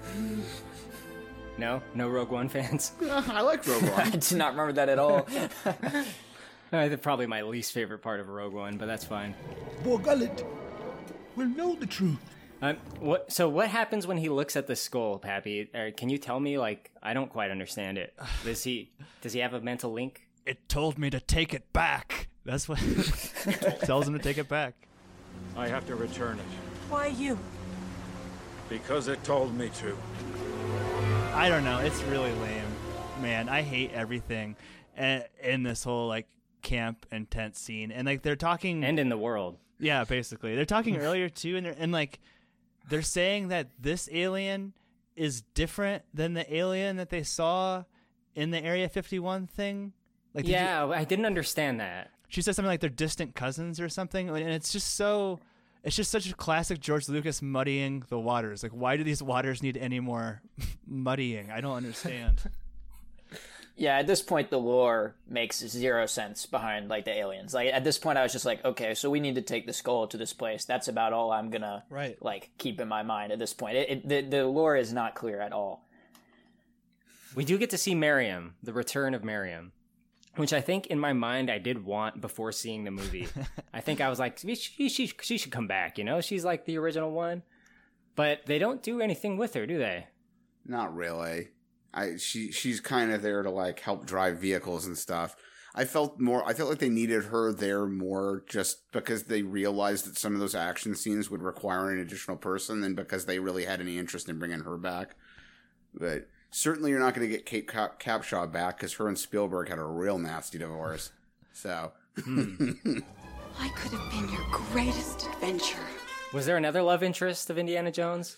No, it went from Marion to Willie, the Kate Capshaw character, and then, well, the third... Elsa. Yeah, Elsa sort of in the third one, but she became a bad person. Like, he realized before the movie was over that she wasn't really... She was a Nazi? Yeah, so... Okay. Yeah. I think this might be the biggest mistake that the movie makes, honestly, is bringing back Karen Allen at this point in the story. Like, there should have been way more of a development between the father and the son, which has been a huge part of the Indiana Jones story, father and son relationships between Shia LaBeouf and Harrison Ford. Like, once the mom is back in the picture, the movie doesn't even bother to spend any time developing the father-son relationship. It's all about like their romantic chemistry, which could have happened within like the last 15 minutes of the movie, to be honest. There's nothing of substance there anyway, so... They should have brought back, damn it, what's the kid's name in Crusade? Data. Yeah, I mean, it's the same character, same actor, yeah. They should have brought him back. He was awesome. I would have sat through seeing him again. Oh, man. The stupid guy's up there telling me to use the stairs when Data's falling. Data's hurt. Nobody's caring anymore. He's okay. Short round? Oh, short round, thank you. Yeah. Yeah. Yeah, I wanted to call him Chow Yun Fat for a second. I'm like, no, that's definitely someone else. What? Yeah. But our group does escape the camp. Dylan, they find their way to, it's not quicksand. What is it? It's something else sand. It's like... It's a dry sand pit, something like that. How do you feel about that whole moment? We learned some valuable data there. I might be in the minority based on what I feel like somebody might have mentioned earlier, but I actually really enjoyed this. Like, I'll call it quicksand for the sake of easiness, but I enjoy the quicksand scene. I mean, you got a classic Indiana Jones snake joke. I'm not sure the physics of it really work on pulling this snake like a rope, but no, I do like that. But before that, you kind of get this conversation where Marion reveals that Mutt Williams is in fact Henry Jones III, which wasn't exactly a bombshell reveal at this moment, but that was kind of to be expected, I felt. They definitely murdered that snake. Oh yeah. Also, if they're gonna pound on the joke that hard, then it's a total missed opportunity for Indy to say, "Why did it have to be a snake?" But you know. Yeah. And what else they got? You know. Right. It's a shitty scene anyway. I might as well double down on it. Was this the part you were talking about earlier, Steve? It's one of them, yeah. I think this one, and I may as well just say it. This and the part with the fucking chimps just are too much for me. So, yeah, I mean, we can talk about it now. It's fine. This escape, using this snake to pull out of the sand pit, it kind of bleeds into their next escape, which is a very long action sequence that is kind of broken up into multiple parts. It escalates, right? It escalates and escalates. At first, it's just your typical... Long. Yes, well, yes. At first, it's your typical car chase through the jungle. But I guess before monkeys, Pappy, what did you think of the sword fighting? I feel like... Okay, it looks terrible, first of all. First and foremost, it looks like shit. This is some of the worst CGI. I feel like in the bones of some original draft of this story or some earlier draft of this, there was more of a Shia LaBeouf's character is lost and has never felt like connected, right? Because he has this whole backstory where he's been to all of these prep schools and he's learned to debate and sword and fence and like all of these other things, but he has no interest in that, and it's just totally not utilized at all, except in this moment where Karen Allen's like calling out sword moves for him to do, like as he's battling what's her name, the Kate Winslet, Spalko, whatever it is. Yeah, it's just such a ridiculous sight to be seen, like this sword fight with Kate Winslet and Shia LaBeouf. I want to say though that it could have been fucking awesome. Yeah, like if it was really happening, which may be impossible for all I know. If there were two cars, Jeeps or whatever, driving parallel, and there was a person standing on each of them, sword fighting, and they were really driving, and it was really happening on camera, I think it might actually be really cool. Yeah, could have been better. I would agree with that. Like, I think one of the reasons for me it didn't look great is because it became really obvious when they were intercutting long shots of stunt people versus close-ups of them really being stationary with the screen moving behind them. I kept thinking to myself, you know what still looks fantastic is the speeder bike chase on Endor. And that's from, like, 80 or 81? Yeah. And like, this movie's much newer than that and doesn't look that good. So, yeah. Anyway. There is a shot where, like, 60-year-old Karen Allen hits her head on a jungle branch going probably 50 miles an hour and just kind of, like, bounces. Oh, yeah, that was death. Yes. Yeah, that should have cracked her open. Absolutely. It makes me laugh, though. I like it. It's so ridiculous. Yeah, I was wondering about that when I saw it. I was like, is she incapacitated for the rest of the movie? Like, what is this? She should have been incapacitated for the rest of time. She should have been decapitated, not just incapacitated. Shia also loses his ability to have children. He's just getting, like, whacked in the crotch every 5 seconds, straddling these two cars. A good contribution to humanity, yes. Yeah. Yeah, I forgot about that. He's, like, doing... not like the splits, but he has one leg on each Jeep that's driving parallel to each other, and he starts getting the multiple nut shots. Pretty fucking stupid. I will say, the thing I think I actually dislike about this sequence the most is just honestly how little Indy is given to do. Like, what does he do? He takes over one car that only has, like, 2 people in it that are going to fight him, because the other 2 are Ox and Mac. Mm-hmm. Like, I can't really think of anything significant he even does during this pretty long chase, and that was, like, definitely a bummer by the end. I'm like, Indy didn't... he was just given nothing to do. I don't know if it's really the case, but I get the feeling, especially at that point in the film, that what they were really trying to do was set this up so that Shia LaBeouf's character would return in the next film and would really become sort of the focus of the story. And that they wanted this to be like the transition point, and it wasn't working for me. You know, I don't know. We've been talking around the CGI monkeys, but I think that, like, compare the use of monkeys in this movie to the use of the monkey in Raiders of the Lost Ark, and it's very indicative of, like, a tonal shift between the two movies. Like, the fucking...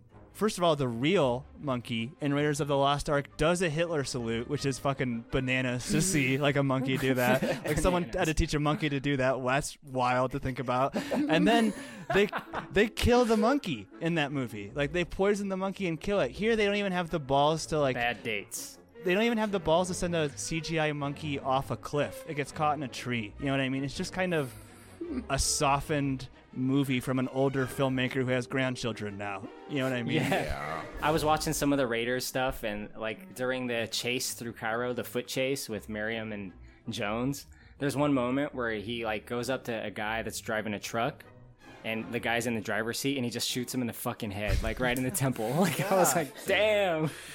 I mean, to the point about the older filmmaker getting softer, like, when Spielberg did a remastering of E.T. for its first really big release on DVD, God. Right? You know exactly what I'm going to say. Yeah. He removed instances where people were holding guns and used CG to replace the guns with walkie-talkies, because all of a sudden, 25 years after the movie had come out, he thought the gun was somehow a problem. No one was complaining about it. It was never a problem. That was after the special editions, right?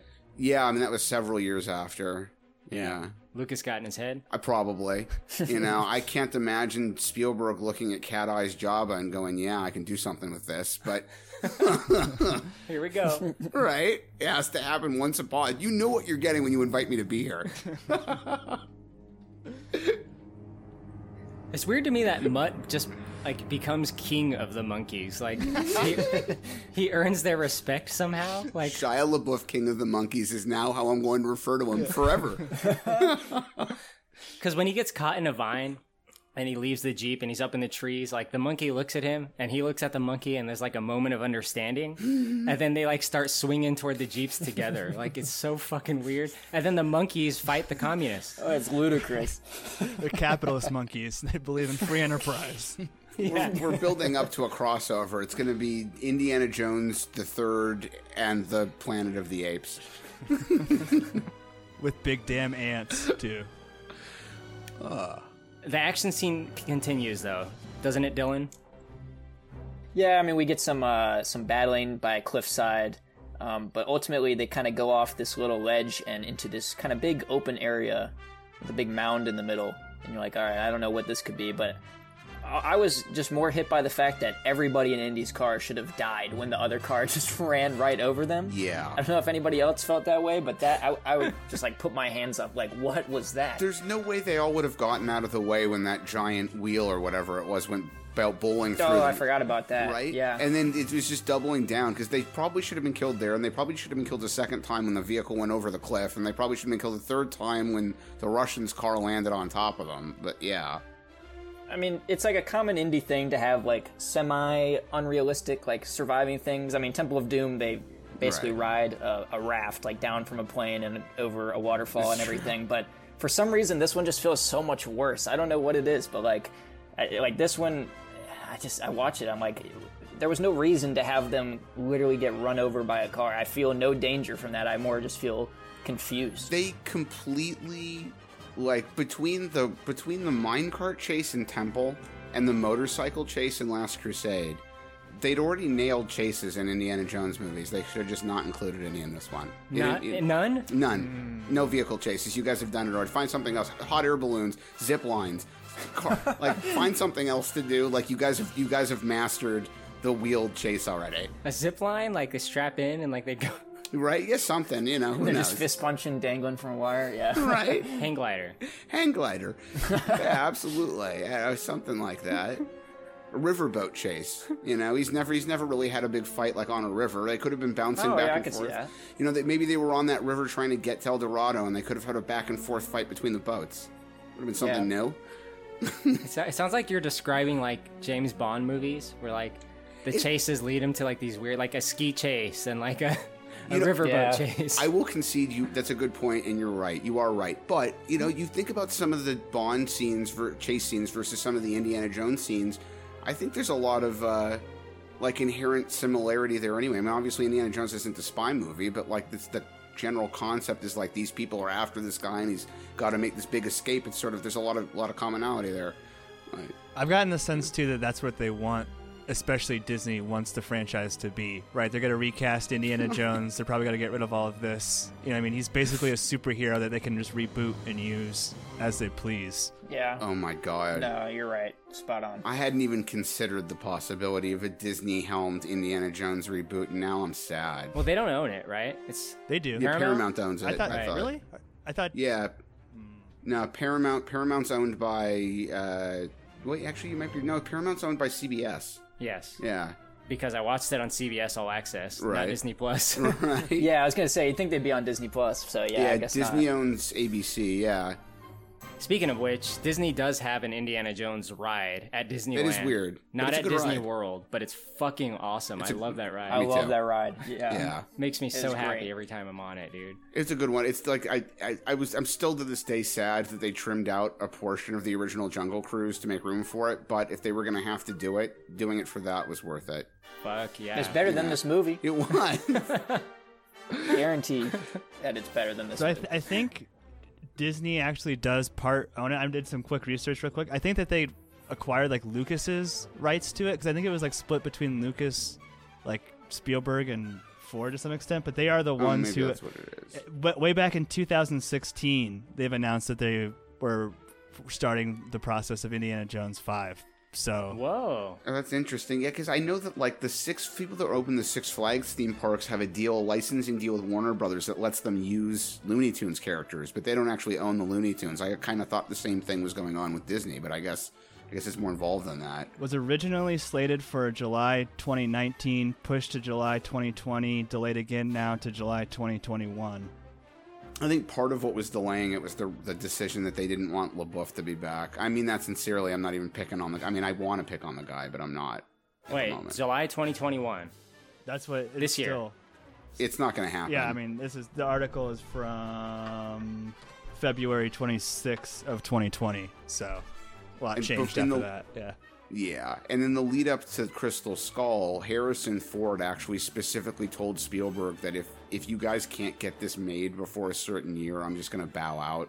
So I think at this point there's a chance the next one might not actually have Harrison Ford in it. Damn. Yeah. Probably for the best. Yeah. to kind of get back on track where we were story-wise, we see all the ants that come up out of the mounds that Dylan was talking about. There's some bullshit going on with that. Kind of felt like The Mummy to me, in a way. Yeah, well, funnily enough, this film had multiple writers contribute to it, and I think his first name David Kopp is his last name, that wrote the final version, but one of the guys that contributed significantly to this script actually went on to write the version of The Mummy with Tom Cruise in it. Oh. Yeah. The Dark Universe, dude. Yeah. I love the Dark Universe. I love the Dark Universe conceptually. Boy, Universal really screwed the pooch on that. That could have been such a cool setup, like Modern Wolfman. It really could have been. Yeah, exactly. And Creature from the Black Lagoon and Vampire. And I remember going to a theater, we're way off topic now, but I remember going to a theater to see that version of Van Helsing with Hugh Jackman in it. And the moment I saw that, I'm like, Universal is going to screw this pooch as hard as it possibly can. Yeah, there's been a lot of misses from them. All misses. Unbelievable you got that much IP to work with and you just fuck every opportunity at it, pardon me. I mean, they did the Dracula Untold, which I think intentionally was supposed to be the first of that Dark Universe before it was even announced. I think that was the thought process. I thought the first one was supposed to be the version of Wolfman with Benicio del Toro in it. I thought that was disconnected. I thought it was Dracula, then they tried again with I, Frankenstein. But God. Maybe you're right. Yeah. Anyway. We talked about the cliff, right? The waterfalls, whatever. I mean, I think the reason that it's easier to pick on this movie with things like the waterfall drop and all these little nitpicky things we're bringing up is that since the movie itself and the story is bad, I think you're more apt to pick out these moments and say, that's fucking stupid. You know? I agree with that 100%, yeah. Yeah. Quick defense, though. I know we breezed over, but I think Ants good. The movie? No. Well, I haven't seen Bug's Life is far superior of the two, but agreed. The ants genuinely creepy for me. I hate ants. I thought that worked. Yeah, that was fun. That was supposed to go into Last Crusade. There was a scene very, very much like that was originally written into the early drafts for Last Crusade, and they didn't use it. And I think it does feel like a callback to the older indie films. I think the ants are good. I think the fight going on, surrounded by ants, is a little bit boring. Just like the main Russian brute versus Indy. The thing I was noticing is I kept comparing it to Raiders in my head, the fight around the airplane. And in that fight, Indy is he's kind of losing big time. He's getting beat up pretty heavily by the guy in Raiders. And then this just kind of feels pretty boring. He punches him, now he gets punched. I don't know, it felt a little bit just too 50-50 back and forth. Whereas Indy, it's okay, is he going to even survive this? How can he figure his way out in Raiders? In Raiders, the first time he gets hit, he falls down. So he's met his match and beyond that in Raiders. The guy's huge. And Indy hits him a few times. The guy hits Indy once, he's down. And you're like, oh fuck, he can't fight this guy. Yeah, exactly. I agree. And I think the worst part of it for me was John Hurt Oxley pulling the skull out to keep the ants away. It's just too heavy. Every single time they're in trouble, just take the skull out. The ants are attacking you, pull the skull out. The natives are attacking you, pull the skull out. You got a problem, pull the skull out. Mortal Kombat fatality. Pull the skull out. But yeah, absolutely.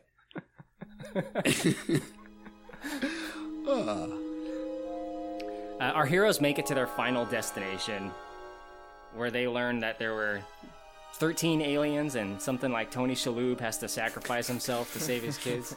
Is that right, Steve? Yeah, absolutely.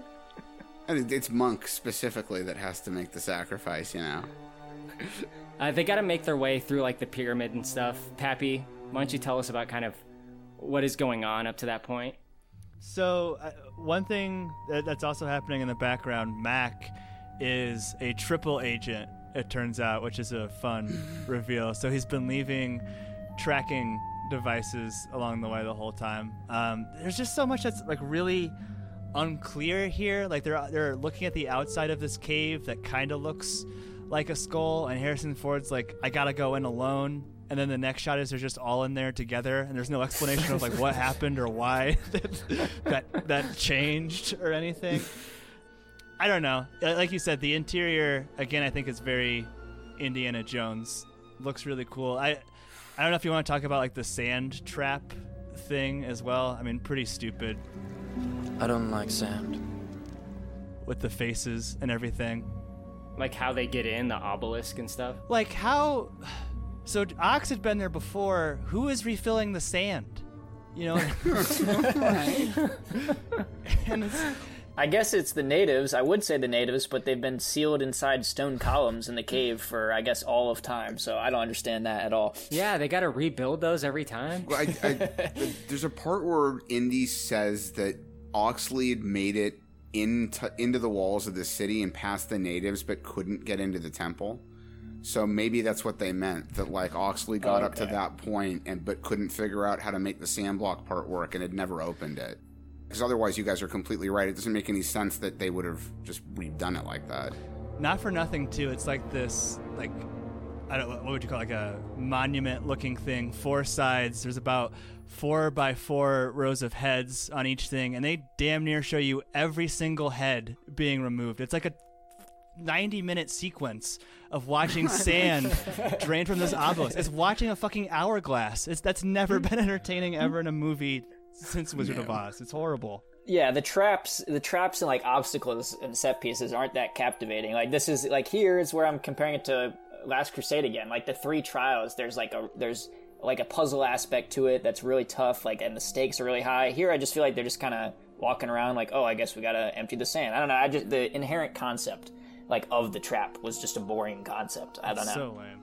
The one part of it where it worked for me was when they get further down and they're in that sort of anteroom that's outside the throne room, and they realize, or because Indy's is the one who says it, but that these dimensional travelers were basically sort of archaeologists, and they'd collected all these artifacts from various ancient civilizations, and there's all this stuff in there that's like Assyrian and Babylonian and prehistorical. I thought that anteroom was neat. It's like, how cool is that to come across this like interdimensional travelers' storage space from a time thousands of years ago, and they were collecting these artifacts.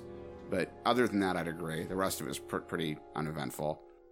I think Dylan's right, though. You like when you compare it to something as memorable as Last Crusade, where like getting to the end point in the cave or whatever it is, like it's so memorable and cool, and like this, I won't remember it in a few weeks, like how he did it. No, I'd forgotten it prior to this most recent rewatching. I hadn't seen this movie. I saw this movie once in theaters when it came out, and a second time like 2 years later on home video, and that was the last time I'd watched it. I had no memory of this specific part.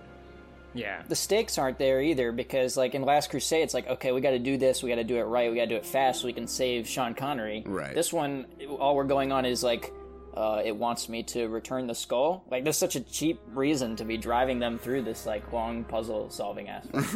And maybe you Indiana Jones experts could help me, because I don't remember Last Crusade as thoroughly as I'd like.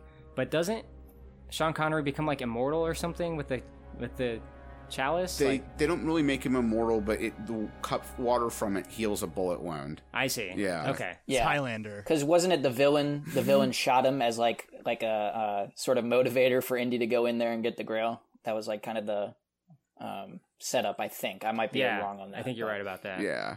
They were trying to the Nazis were trying to force Indy into that tomb, and he didn't want to go because they didn't know the invisible bridge was there, and then they shoot him. Yeah. There is one line in that room, though, and you might want to cut this, Kylo. It's up to you. You're the editor. But Indy goes, I think I understand, Ox. Someone came. Someone came? And it's just the way that he says it is so awkward. No one expands upon that point. It's very standalone, and I had to pause it and like face palm for like 20 seconds. Yeah, his name was George Lucas.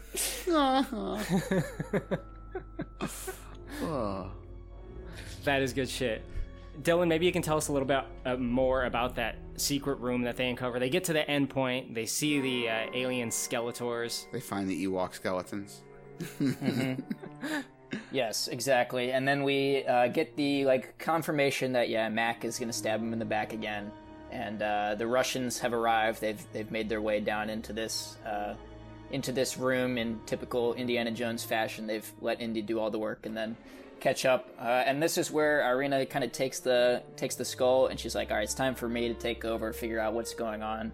and the skull jumps out of her hand, and I feel like there's a throwaway line from Ox about, like, the aliens are going to give them a reward, but that just does not come back at all. Yeah. Did anybody else pick up on that? No, absolutely. He says they're going to give them a reward, and there's no payoff at all. And it's also, when you see what's going to happen once the skull is on there's no payoff on what Irina had been talking about earlier in the movie, where, like, we're going to have all this power, and we can control everyone's thoughts. Like, nothing like that was on offer at all. I don't understand where that even came from. Is the reward they just fucking kill you? Yeah, I mean, the reward seems you ascend to a higher consciousness where your head blows up and then you get sucked into a million pieces into the sky. I don't know. I was dying watching that. Maybe the reward was we're going to suck the Russians away for you. I don't know. It's like she goes out like fucking the Riddler in Batman Forever. She wants all the knowledge, but like it consumes her or something, right? And like, yeah, it does. And what a lack of, like, when you compare to the end of Ark, the Nazis get their fucking faces melted off. Right. That's awesome. Part of the climax in Temple, you see the shaman pull a beating heart out of somebody's body who lives through it. Fucking awesome. You know, the end of Crusade, you get the invisible bridge and the sort of neat etherealness of the Crusader and finding the Ark. And at this one, it's just like, we'll suck this chick into a tube or whatever. She's going to go somewhere else. You get to see an alien. Right? That is my least favorite moment of CGI in this movie. I know we talked about the monkeys, but when the alien takes his CGI form and then just, like, narrows his eyes and looks at the camera, like, I just burst out laughing every time. He just, like, scowls at her in disapproval. Yeah, it's such a lame scowl. He just like, eyeballs, like, it's so dumb looking. The practical puppets they used for E.T. E.T. was, 84? Somewhere around there. The practical puppet they used for E.T. looked better than that. They should have just used another practical. Do you remember the Eiffel 65 smash hit song, Blue? I'm Blue? Do you remember the music video for that? 100%. The aliens in that look better than the alien in this. Like, it's true. It's so unoriginal. And, like, yeah, to your point, is like, he wants to give you a reward, and they showed the alien, he's just there looking grumpy as fuck. Like, why is he so mad? Right, we're so grateful you returned us. We're going to return the skull. We're going to blast everyone now later. He's like Jafar. Ah, yes, your reward. Your eternal reward. That's great. The look of the ship fucking sucks, too. Yeah, it does. And it's so, like, invoking of Close Encounters of a Third Kind, right? Like, the big ending is a spaceship flying away, but this is just gray and plain and with no detail. And you compare that to, like, the mothership and, like, Close Encounters, and it's got all these, like, wires and colors and, like, antennas and stuff. It's just so generic flying saucer. Very generic. That's another one. That movie's from, late 70s? And the ship looks better than the ship in this day. Well, the build-up to the ship in that movie is so well done, I think. Yeah. Like, the whole movie is building up to this moment. Right? I don't know if this movie was building up to this moment. You know? I don't think they knew what it was building up to. I feel like the writers or Lucas or someone at some point had the idea that, like, let's build the movie around these alien interdimensional traveler things, and then the rest of it was just like, how can we get them to there? Monkeys, vines. Yeah. There's going to be a jungle car chase and a greaser kid played by an asshole and whatever. Let's use that bad idea we scrapped from Back to the Future. Cause... Right? Maybe that's what it was. And the ants were supposed to be from Crusade. Maybe Lucas and Spielberg got together and said, let's just combine all the ideas that didn't get used on movies we worked on 30 years ago. Oh my God. It's literally a movie of table scraps. Right? Yeah. Doesn't matter if they are coherent together at all. Just toss them in. Why not? Lucas is going to edit together table scraps from American Graffiti and then claim that's the movie he wanted to make to begin with. Like, But, like, speaking of incoherent, like, the emotions, like, here when they're, like, it's like the end of the adventure, like, before the epilogue, I guess if you'd call it that, but they're like, Mutt is just gonna walk off into the jungle by himself. He's like, I'm out of here. See you guys. And Harrison Ford goes, why don't you stick around, Junior? And Mutt goes, I don't know. Why didn't you stick around, Dad? And Harrison Ford just, like, smiles and laughs at that. It's like, wait, what? Well, I mean, on top of which, like, you know exactly why. Your mother hid your existence. So what are you mad about? Like, gee, I'm sorry I wasn't around to help raise a kid I didn't know even existed. Bizarre. So strange. Fucking A. Yeah, I should be feeling like relief that they've made it through, maybe some awe at like the UFO ascending, and I was just like ready to like move on from this scene. I was like, okay, we made it. Also, really nitpicky thing, but I don't know if this bothered anybody else. I just couldn't help but notice like how clean everybody looked by the end. Like I think of Temple of Doom and like Indy's shirt is all ripped and he looks like he's just been through the ringer. And this, they just look like they did in the opening scene, like sitting atop the cliff watching the UFO go on. Like they look like nothing's happened to them at all. You know, that kind of thing bothers me constantly. I know this isn't a weird aside, but I'm going to bring it up anyway. I'm actually going to, in a nice-ish way, blame my mother for that, because my mom was super into Westerns and cowboy culture and read a ton of books about it and blah, blah, blah. And I can remember watching something like Tombstone with her as a kid, which we both really liked. But I can remember her pointing out that, like, look how clean everybody is. There's no way people in 1880s Arizona bathing once a month, wearing the same clothes every day, but would have been this clean. That always stuck with me, that, like, there are certain things they cut out, and now it bugs me. I see stuff like that, I'm like, damn it, yeah, absolutely. These people just trek through the jungle, and they look like they showered 20 minutes ago. But Ike looks pretty dirty in Tombstone. He does. Ike is gross. Yeah, that's right. I think to Keelan's point, though, the reason that you changed that from the original trilogy is, like I mentioned earlier, back then, Harrison Ford was a handsome young man, and now he's a feeble old man. And if you put a feeble old man in dirty clothes, he's just going to look like shit. They're trying to build up this superhero. He's got to at least have a nice costume if he's not got anything else. All right, fair. Oh, my God. Well, also, Mac died. I know we kind of breezed over that, but oh, yeah. I don't know if anybody really cared when he died. Well, that's another really weird one, is like Indy spends the whole movie like being mad at him for screwing everybody over, and then it becomes apparent at the end he really has been screwing everybody over, and then Indy tries to give him the whip. Like, why are you trying to save him? Like, it's like partly his fault any of you are in this to begin with, and he's obviously a complete piece of shit, so let him go. Plus, if you watch that scene closely, it's very strange because, like, Mac is just like, I don't know, 6 feet away from Indy or something, and he could just easily walk over to him. The ground between them has not collapsed. Right. But he does the whip over to him, and he's like, grab the whip. He could just walk over. Right. Like, he doesn't need to grab the whip and, like, be pulled. Right. It's so fucking stupid. The only reason he's not coming over is because he's collecting treasure in the fucking Cave of Wonders. Right. Second Aladdin reference. Yeah, I mean, that's even worse, right? Like, not only has he been a piece of shit the whole movie, and he screwed the rest of them over, but he's in the middle of trying to steal even more stuff when Indy offers to save him, and he didn't need the whip. And it's like, yeah, why are you doing this? Also should have mentioned, you got to really be looking, but one of the tiles in the throne room has 3PO and R2-D2 carved into it. What? And one of the others has E.T. carved into it.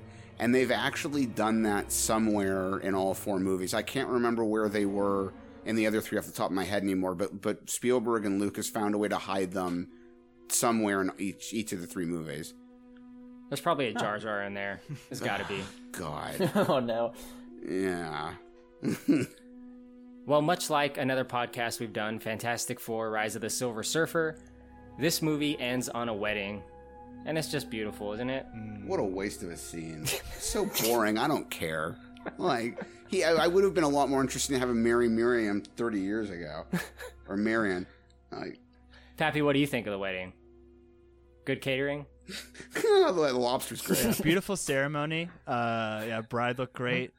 Weird that Shia LaBeouf is still upset at seeing his parents kiss at this point. Like, that's the level of humor that we're dealing with as they kiss. Like, he may now kiss the bride, and Shia LaBeouf like grimaces at seeing his mom and dad kiss. I don't know, but nothing compares to the setup, right? The big tease. We got our next Indiana Jones. God. How does that not get you excited, Steve? Right? I mean, it's just when you make a decision like that and then you don't follow through on it, it's just so embarrassing for everyone involved. It gets talked about in every review, you know? I mean, and it always will, just like Super Mario Brothers, how they had the sequel bait at the end where they go back into the fucking whatever Blade Runner land they were in. Yeah, I mean, it's just one of those things that if it doesn't work, fuck, people are going to rip on it, man. Fucking A. I don't know. I guess I liked the subversion of Harrison Ford taking the hat back instead of Shia donning it, but I don't know. I didn't exactly love it. And also the start of it is pretty dumb to me too, with just like the wind blowing open the door and then blowing the hat over to Shia. I was like, okay, come on. Oh, boy. Fellas, any final thoughts about the movie itself before we do ratings? 3 things I thought might be worth mentioning just for the sake of context. There's a rumor, have no idea if it's true or not, that M. Night Shyamalan at one point was asked to help write a draft for this as a script. That would have been horrible. I heard this. Right? Yeah. I'm glad that didn't go anywhere. I can't imagine what the twist would have been. Probably that Shia LaBeouf was Indy's son with an alien or something like that. He's an alien. For sure. Right? This movie was made on a budget of $185 million, which at least as of last year was actually still the most expensive movie Spielberg had ever directed, which is kind of crazy to think about in context, given War of the Worlds and Jurassic Park and none of the other stuff. And it's also the only Spielberg film to have ever both been nominated for and won a Razzle. Oh, the Golden Raspberry Award? Yeah, Razzie I should have said instead of Razzle, but yeah. Razzle Dazzle? Razzle Dazzle. It won a pack of Razzle Dazzle.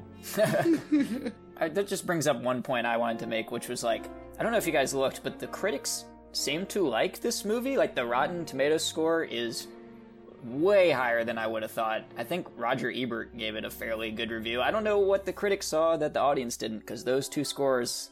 Roger Ebert also didn't like the first Die Hard. Like, this is true. He's not exactly always the most trusted, but I mean, like, I just was like going on Rotten Tomatoes. I'm like, oh, this got to be 20s, 30s, 40s, and it's like 78. Wow. I was like, are you kidding me? It's certified fresh. That's crazy. That is crazy. I would have thought maybe mid or high 50s, but like, damn. I saw apologists on Letterboxd. Yeah. There's always one, man. There's always somebody out there defending Jar Jar. The only final note I had, Corey, is the janitor from Scrubs is one of the FBI agents that's harassing Indiana Jones, and it's a subplot that starts and never goes anywhere. It just kind of fades away. We never get to see the brain trust, yeah. Very strange. I noticed that as well. I was like, oh, okay, so the FBI kind of have Indy on the shit list now. What's going to happen? Nothing, or they cut it out, whatever. Right. Well, that takes us to ratings. And the way this works is on any rating scale you want, you get to rate this movie. Dylan, why don't you go first? All right, so I mean, I know I've kind of ripped on this movie. I still give it, let's see, I'll do kind of what you guys do, and I end up doing most of the time, but I got to think of a good object.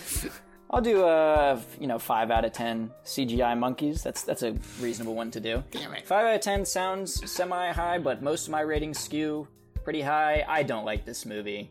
There's a couple redeemable scenes, but basically every time the movie takes, like 1 step forward, takes about 8, 9, 10 steps back with something really stupid or just a story that makes no sense. That's really at the heart of this, is that the story and the lore behind the aliens, it's just not there to the same degree that there is in Raiders or Last Crusade. And when you combine that with kind of like a character that I'm supposed to be, accepting as like the new Indiana Jones and watching the relationship of this like core triangle unfold, it's just not that enjoyable with some pretty ludicrous set pieces. So 5 out of 10, yeah, I'm not a huge fan.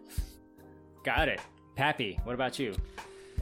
Yeah, the original trilogy feels like it is famously a love letter to the films that Lucas and Spielberg loved growing up. This feels like a love letter to the movies that Lucas and Spielberg made like in the 80s and not really anything else. I really firmly believe that, when they got together to work on this project, their goal wasn't to tell a good Indiana Jones story, but their primary goal was to reaffirm Indiana Jones in the cultural zeitgeist and to pass the torch to another Indiana Jones and start a franchise up. And it's just really cynical and bad. And there's nothing for this movie or in this movie for me, really. I'd never want to see it again. I've seen it 3 times. I can barely tell you anything about it. And so, one more thing too is that, if Disney is going to make another Indiana Jones, like the next time we see this franchise, it's going to be really, really different, right? Like I'm 100% sure that there won't be a cis white male lead. I'm 100% sure that he won't be extracting artifacts from negative people, right? It's going to be a very different looking Indiana Jones, and it's kind of sad that this is probably the last look of this version of Indy that we got. So for that, I'm going to give it a 2 out of 5 slaughtered indigenous peoples for this one, but not good. Awesome. I'm going to go next before you, Steve. A lot has been said, but I'm going to give it 2 out of 10 Transformers era Shia LaBeoufs. Ooh, brutal. I do not like this movie. I don't have a good time with it. Despite it having people attached that I do quite like independently of this movie, namely Harrison Ford, John Williams, Steven Spielberg, and sometimes George Lucas even. Sometimes. But it just doesn't come together very well, and it feels like something else other than Indiana Jones, and I think a lot of that is because of modern technology that has influenced the movie and the way they use it. It doesn't work quite the same way, and that saturated color really takes you out of it quickly. I know that's a small thing, but I think it has a big impact in the movie. But other than that, I think I've said a lot about it. Not too great of a rating for me. Steve? I'm going to rate this movie on a scale of 1 to 10 fedoras. I've said it before, I'll say it again. I will give any movie that has successfully been at least completed and released a 1, because you deserve a 1 just for making a movie. Theodore Rex? Yeah, I mean, even Theodore Rex is a 1 for me just because they did technically make a movie. Like, that's the only standard it requires with me to get a 1 is, did you make a movie?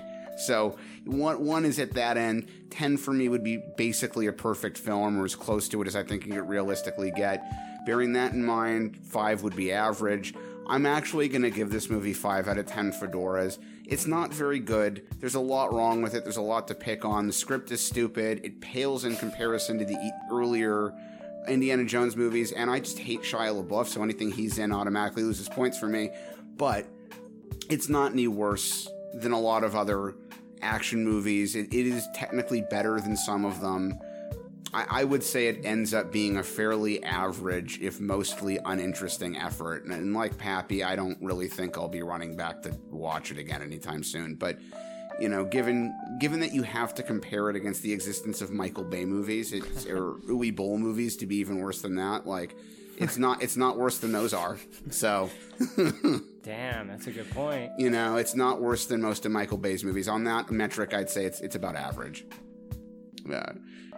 I could videotape myself taking a poop on my iPhone, and it would be a worse movie than this. You're right, Steve. It's not the worst possible movie you can make.